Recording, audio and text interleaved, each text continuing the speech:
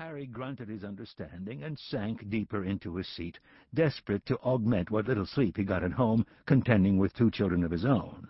There just never seemed to be enough time in the day. Sitting on the train, a part of Ed Tannery knew he'd made a mistake. The baby would never be this young again, and he would never get this time back. At the same time, he had responsibilities now. He had to make sure he provided for his young family.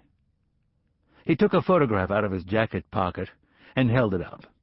Amy stared out at him from the delivery room, sweaty and tired, but radiant. In her arms lay their newborn baby, only minutes old, still sticky and red and grumpy. Tannery put the picture back into his breast pocket and patted his chest. He closed his eyes as a tired smile spread across his face. He'd have a lifetime with them, he thought. 3 rows ahead of Ed Tannery, Alhari al-Sadria sat with his eyes glued to the window, following the train's path parallel to the highway.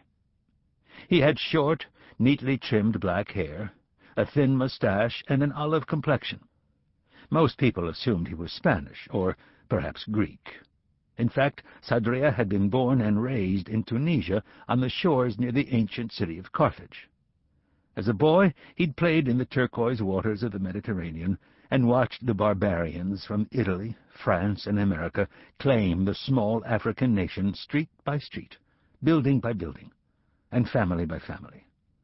It was there that he came under the influence of Nisar ben Mohammed Namur, an outspoken mullah who shared Sadria's contempt for Westerners. The great teacher had taken Sadria's adolescent disenchantment and molded it with care into a hatred that burned with blind passion. In 1996, Sadria had arrived in the United States as a 20-year-old college student ready to study computer science at Boston University. He graduated near the top of his class and earned a spot in a master's program at MIT. Upon receiving his degree, he turned down doctoral program offers from several top universities, choosing instead to enter the private sector. A large consulting company hired him and expedited the visa paperwork so he could stay in the country. In the 2 years since, he'd ridden the same train every morning. Never again, he knew. The call had come 2 weeks before. To anyone eavesdropping, the conversation with his old friend in Tunisia would have sounded innocent enough. They spoke of Sadria's family and the goings-on in his old seaside town on the Mediterranean.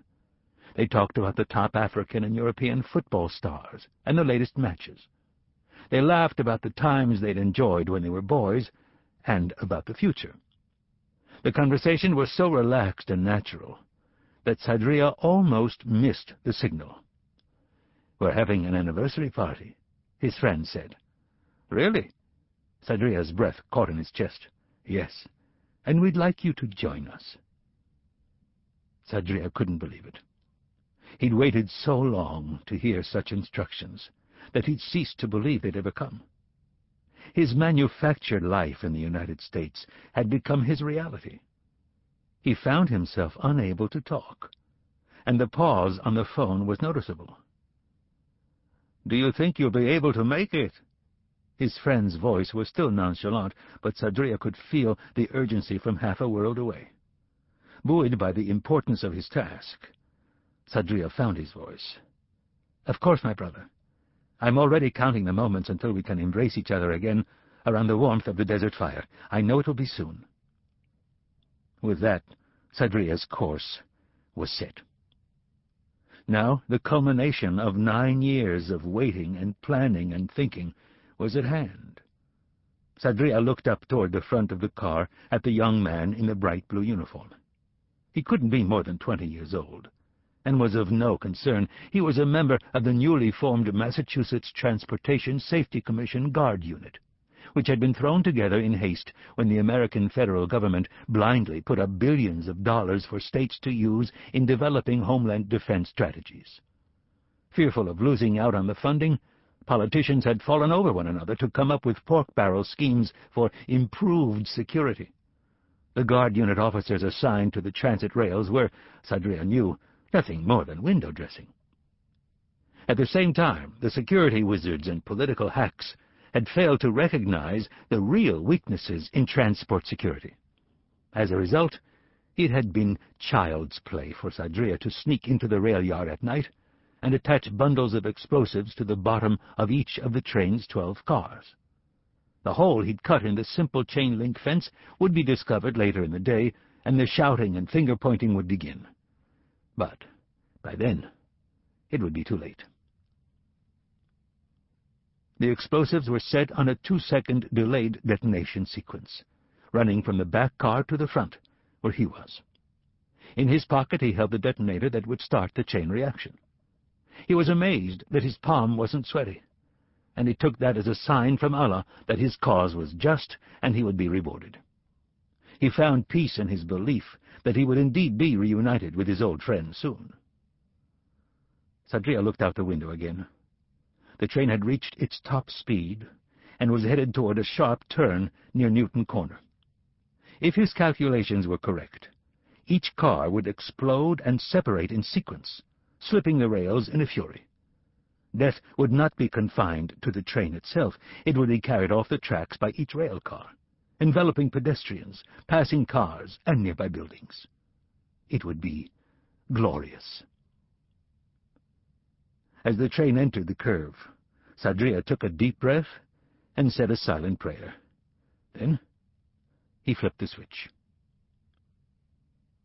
At first he thought there'd been a malfunction, and he feared he had failed his brothers at his most important moment. He lamented that he wouldn't be able to regain the respect of the movement, and that his place in heaven was no longer certain. He was deep in despair when he heard the first explosion. It was distant, coming from the rear of the train. 2 seconds later there was another, closer this time. Then another, and another. His heart was filled with joy as the explosions became deafening. The 11th explosion rocked the car just behind his, and he was no longer able to contain his excitement. "Allahu Akbar!" he shouted at the top of his lungs. He was barely able to get the words out before the final explosion ripped through the train's front car, the fireball burning straight through his clothes and melting the flesh from his face, reducing it to an eternal grimace. 3 rows behind, Ed Tannery had only a moment to grasp one final time at his jacket pocket, to feel the outlines of the photograph that held the image of his wife and their infant daughter.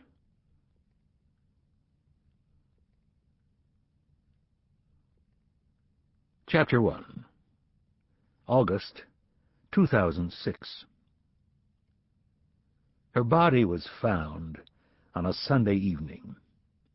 It might have been discovered earlier, but floating in Boston Harbor, it blended in with the logs and tires and trash that spilled over from the city. She was the 7th, or so they thought at the time. 2 weeks had passed since the 6th, and people were holding their breath, greedy in their anticipation. Not since the days when the Boston Strangler prowled his way across Beacon Hill had a singular fear so titillated New Englanders. She was found by a police officer, Officer Paul Stone, who stumbled on her almost literally. 22 years old and fresh from the police academy, he spent his afternoons on foot patrol along the piers at the edge of South Boston, Southie, as it was known to the locals. It was a lousy assignment. Directly across Fort Point Channel from downtown Boston, the edge of Southie was lifeless on the weekends, particularly in the heat of late August. The Boston World Trade Center was deserted, as were the new Convention Center and the federal courthouse. Other than those outcast buildings, the area was dominated by warehouses, parking lots, and storage facilities, the majority of which were shut down on Sundays. Stone felt as if he were in some post-apocalyptic version of his hometown as he patrolled up and down the center of empty streets. He walked halfway across the abandoned Northern Avenue bridge at around 7 o'clock. It was nearing dusk, and most of the lights were on in the skyscrapers in front of him. Many were of the fluorescent variety, beaming out unfriendly from office towers where the lights seemed to burn around the clock. But others glowed from apartment buildings, shimmering